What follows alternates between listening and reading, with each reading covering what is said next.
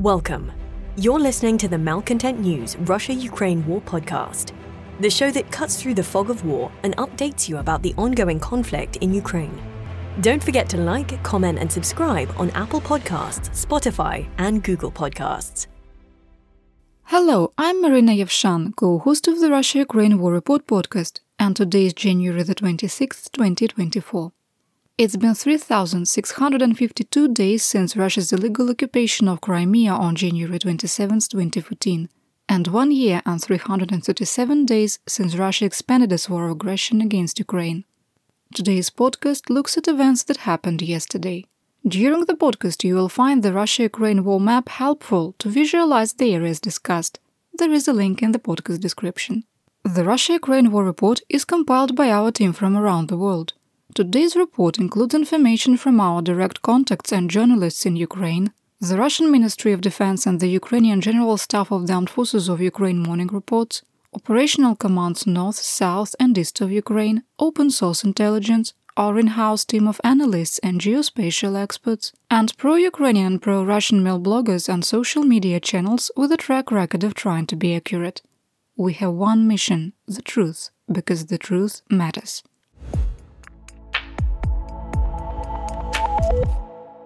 Let's start with the daily assessment. There are only small changes from yesterday, so if you skip ahead, it won't hurt my feelings, because I won't even know. 1. We maintain that unless the United States Senate creates a standalone Ukraine aid bill, additional US military and financial assistance to Ukraine in 2024 is extremely unlikely. 2. We maintain that the actions of Congress are now damaging the US global standing as a trusted ally of democratic states and will result in increased kinetic and hybrid warfare executed by Russia and its so-called axis of resistance of Belarus, North Korea, Iran and their proxies. 3. The armed forces of Ukraine are facing critical ammunition shortages, particularly air defense missiles and artillery rounds, that are directly impacting the ability to continue active defense operations along the entire line of conflict. 4. Despite Ukraine's declining combat potential, which is a direct result of blocked aid from the US and delayed aid from the European Union, we assess the use of active defense has resulted in marginal and tactical gains in several areas of operation over the past week. 5. We assess that Ukraine's decision to build a 1,000-kilometer-long static echelon defense is strategically sound. 6. We have high confidence that Ukrainian prisoners of war were not on a Russian Il-76 transport plane that was shot down 60 kilometers east-northeast of Belgorod, Russia. This is the last day of this entry. 7. Russian forces have established an operational objective to capture Chasiv Yar west of Bakhmut. 8. Russian commanders have put mission objectives over all other considerations and are committed to capturing the Avdiivka salient regardless of the cost. 9. We maintain that combat that closely resembles World War I trench warfare versus 21st century combined arms maneuver warfare will continue through meteorological winter, which ends on February the 29th. 10. We maintain that Russia's ongoing political purge is accelerating, and the Putin regime is accelerating its transition into a fascist state, and further assess that in the medium and long term this shift will endanger global security and stability. 11. While the possibility of an intentional nuclear accident caused by Russian occupiers at the Zaporizhzhia nuclear power plant remains low, the threat should be taken seriously. We are very troubled by the latest report from the International Atomic Energy Agency and the lack of international attention.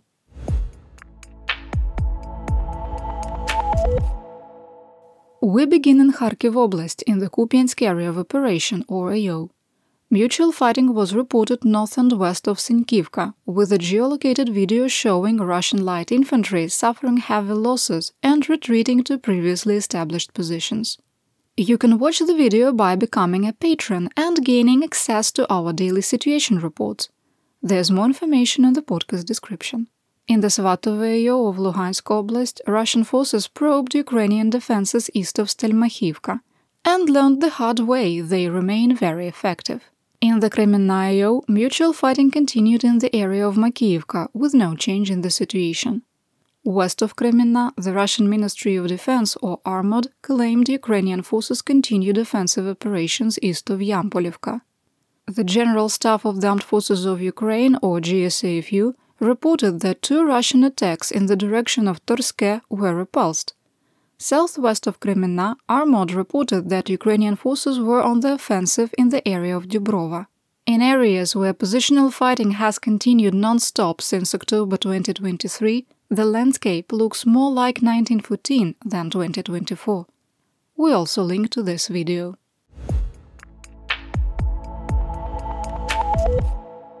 Next, let's talk about the Donbas.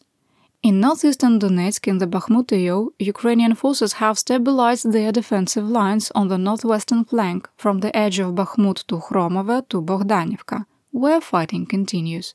The situation is more difficult east of Ivanivske, but Ukrainian forces continue to hold their existing positions. In the Klishchiivka AO, mutual fighting was reported northwest of Klishchiivka and east of Andriivka, with no change in the situation. In southwestern Donetsk, Ukrainian defensive lines remain stable in the Avdiivka AO.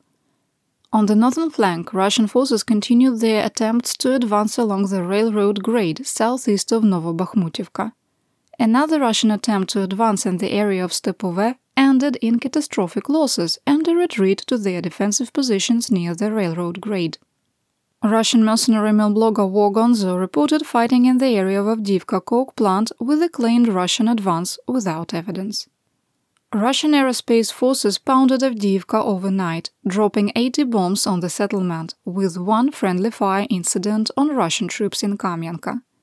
A video released today showed how, after Russian forces occupied Tsarska Okhota and fanned out, Ukrainian tanks were able to operate with impunity, firing at point-blank range at Russian troops.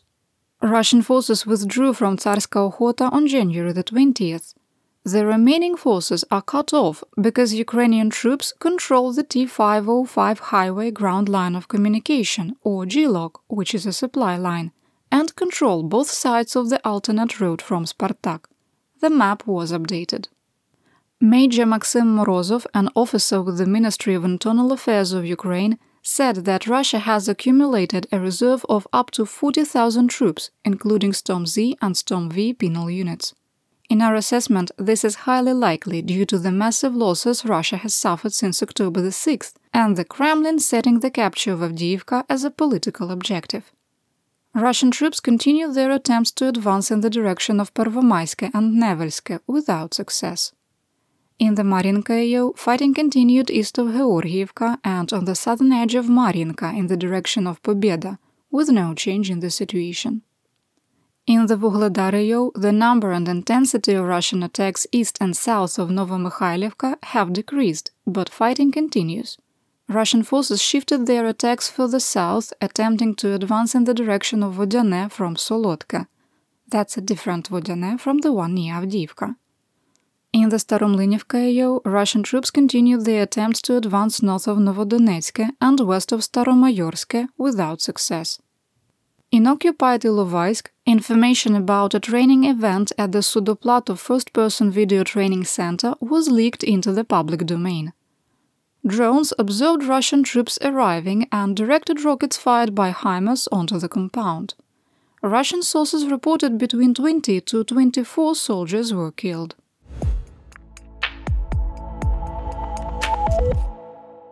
In Zaporizhia, fighting somewhat intensified in the Orikhiv AO. Northwest of Verbove, Ukrainian forces made a small but tactically significant advance. The map was updated. Fighting continued west and southeast of Robotine, with no change in the situation. In occupied Berdyansk, an explosion was reported near the train station. International Atomic Energy Agency (IAEA) General Director Rafael Grossi addressed the United Nations Security Council about the status of nuclear power in Ukraine, with a focus on the Zaporizhia nuclear power plant, ZNPP. He called the safety and security situation at ZNPP, quote, extremely fragile, and warned that, quote, potential dangers of a major nuclear accident remain very real, unquote. Grossi warned that issues with the cooling water supply, external power, adequate staff, undertrained workers, Rosatom refusing access to parts of the plant, deferred maintenance, nearby fighting, and Russian cruise missiles flying over and in the area of the NPP are putting Ukraine and Europe in danger. He also expressed concern about the treatment of workers, saying, quote, "The plant has been operating on significantly reduced staff who are under unprecedented psychological pressure, which, despite the reactors being shut down, is not sustainable." Unquote.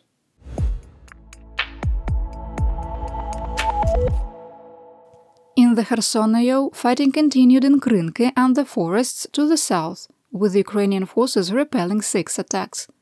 A Ukrainian drone attacked Russian positions in the south-central part of the village, and based on open-source intelligence, we made a small change to the map to reflect that the area is under Russian control.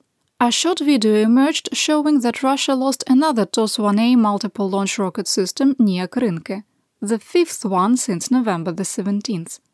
It looks like Godzilla had been chewing on it, and due to the limited range of the TOS-1, they are extremely vulnerable to drone strikes.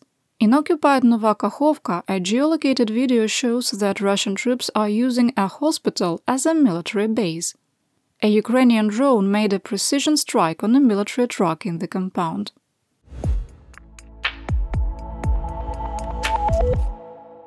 Here's what we know about the situation in the Black Sea, occupied Crimea, Mykolaiv and Odessa. In occupied Crimea, the Project 775 large landing ship that arrived on January the 24th has been identified as the previously damaged Olenegorsk Gornyak. On the 4th of August, the ship was hit by at least one Mach 5 Sea Baby uncrewed surface vessel and was towed to the Russian port of Novorossiysk. The ship was grounded to prevent it from sinking and then transferred to a dry dock. The Olenegorsk Gornyak arrived under its own power and has likely been transferred to Sevastopol for continued repairs. The legitimate governor of occupied Crimea, Gauleiter Sergei Aksyonov, announced that the border between Crimea and Kherson will be under a special protocol that will mirror international land border crossings into Russia.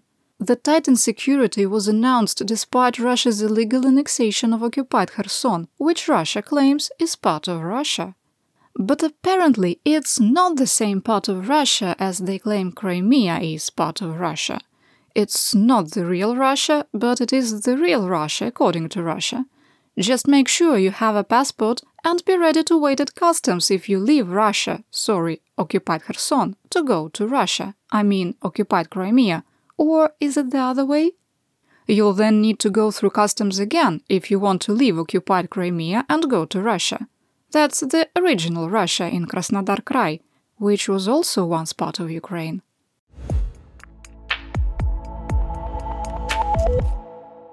Here is the update for the Russian front. In the Krasnodar Krai region, we have a correction from yesterday. 2 Ukrainian drones did hit the Rosneft oil refinery in Tuapse, but we misidentified the atmospheric and vacuum distillation processor units as the hydrocracker. We thank you for your understanding as we cut through the fog of war.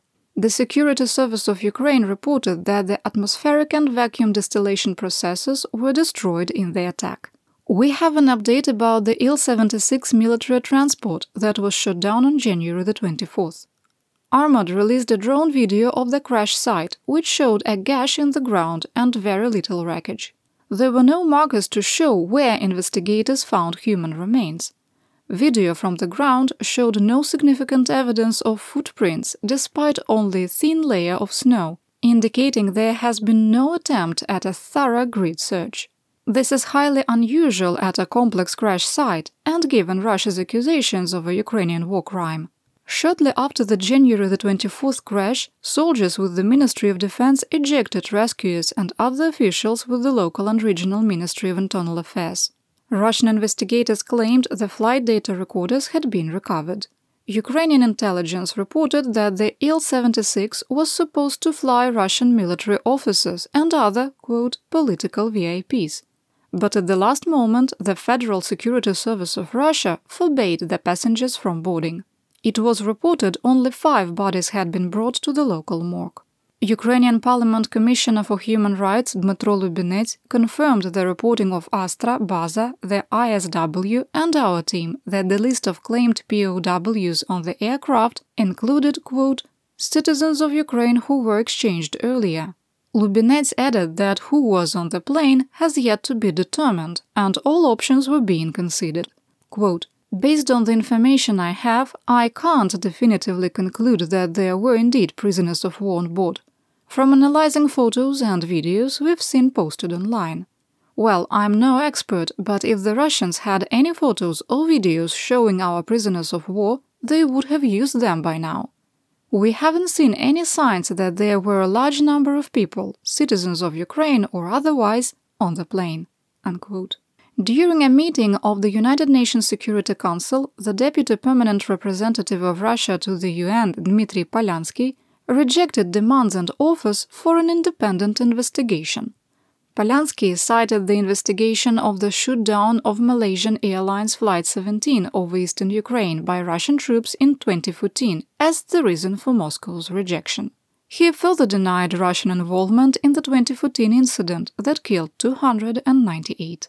Polyansky also walked up Moscow's earlier claims of having absolute knowledge that the Il-76 was shot down by the Patriot or IRIS-T air defense system, when he said, quote, if it is confirmed that the Il-76 was shot down with the help of Patriot or IRIS, Western countries will be direct accomplices in the crime. Unquote.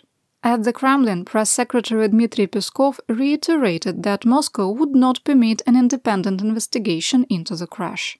UN Deputy Secretary-General Rosemary DiCarlo said that the UN is unable to verify information about what caused the crash of the Russian plane. In our ongoing investigation into Iranian Shahed-136 technicians and instructors being on the aircraft, we have verified 8 of approximately 60 names given to us as members of the IRGC Aerospace Forces.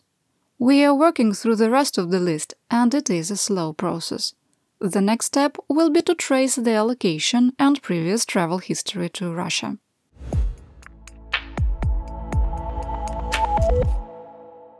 Here is my theater-wide update. Russia only used 2 Shahed-136 one-way drones and a Kh-59 air-to-ground guided missile. The missile was shot down in the Mykolaiv region. The Ministry of Internal Affairs changed its policy and will allow pets to accompany their owners into all bomb shelters. Quote, the main thing is not to leave them alone. The animal must always be next to the owner. Unquote. Additional measures need to be taken for dangerous and aggressive dog breeds. President of Turkey, Recep Tayyip Erdogan, completed the ratification of Sweden's accession to NATO. Hungary is the last nation to approve membership, and the Hungarian parliament is in recess through February the 15th.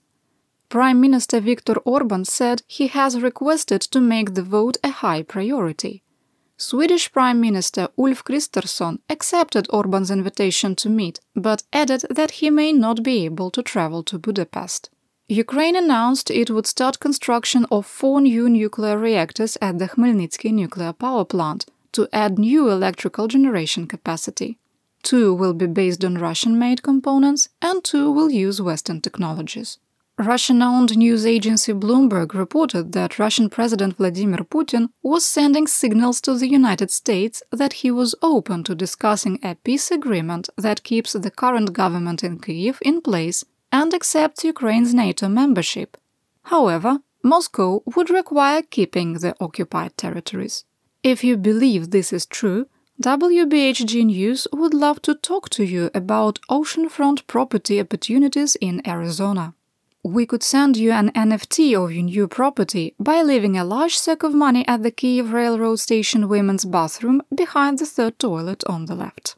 Ukrainian law enforcement recovered over 35 million euros in funds from a bad December 2022 contract to buy ammunition at an inflated price. The ammunition was never delivered, and officials were able to cancel the agreement. Ukraine revealed it was field-testing autonomous one-way drones that use artificial intelligence for target selection. A brief video showed how the drone works.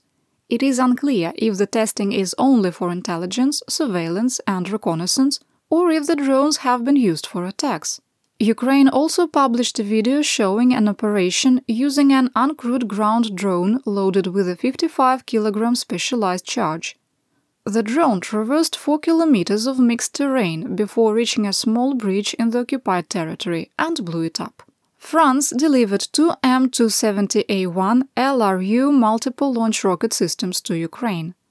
The M270 is a larger version of the M142 HIMARS. It is on a tracked vehicle platform and can fire up to 12 standard or guided rockets instead of 6. The United Kingdom and Sweden have joined Latvia's coalition of drones, with the UK becoming a co-chair. On Thursday, Senate Minority Leader Mitch McConnell reportedly told senators in a closed-door meeting that he still supports a border security deal tied to funding for Ukraine. Senate Majority Leader Chuck Schumer told reporters, quote, "Right now, Senate negotiators from both sides are working hard to approve another round of aid to Ukraine by finalizing our additional national security package. Every day we are getting closer, but there are still issues that need to be addressed. But one thing is for sure, we are going to keep doing it." Unquote. The commander of the Estonian Defense Forces, Martin Herem, warned that the NATO alliance has significantly underestimated Russia's military-industrial complex and that there needs to be a reassessment of military plans. Quote, "Many thought that they could not go beyond this. Today, the facts tell us otherwise. They can produce even more, many times more ammunition." Unquote. And that's what we know. Your support of my home, Ukraine, helps us make history and protect the future for all. I look forward to you joining me on Monday, and I hope you have a safe and pleasant weekend. You've been listening to the Malcontent News Russia-Ukraine War podcast. To help keep us independent, please consider providing financial support by becoming a patron. Want on-demand news in your hand? Download the Google News app and make Malcontent News one of your favorites to receive breaking news updates. Thank you for listening.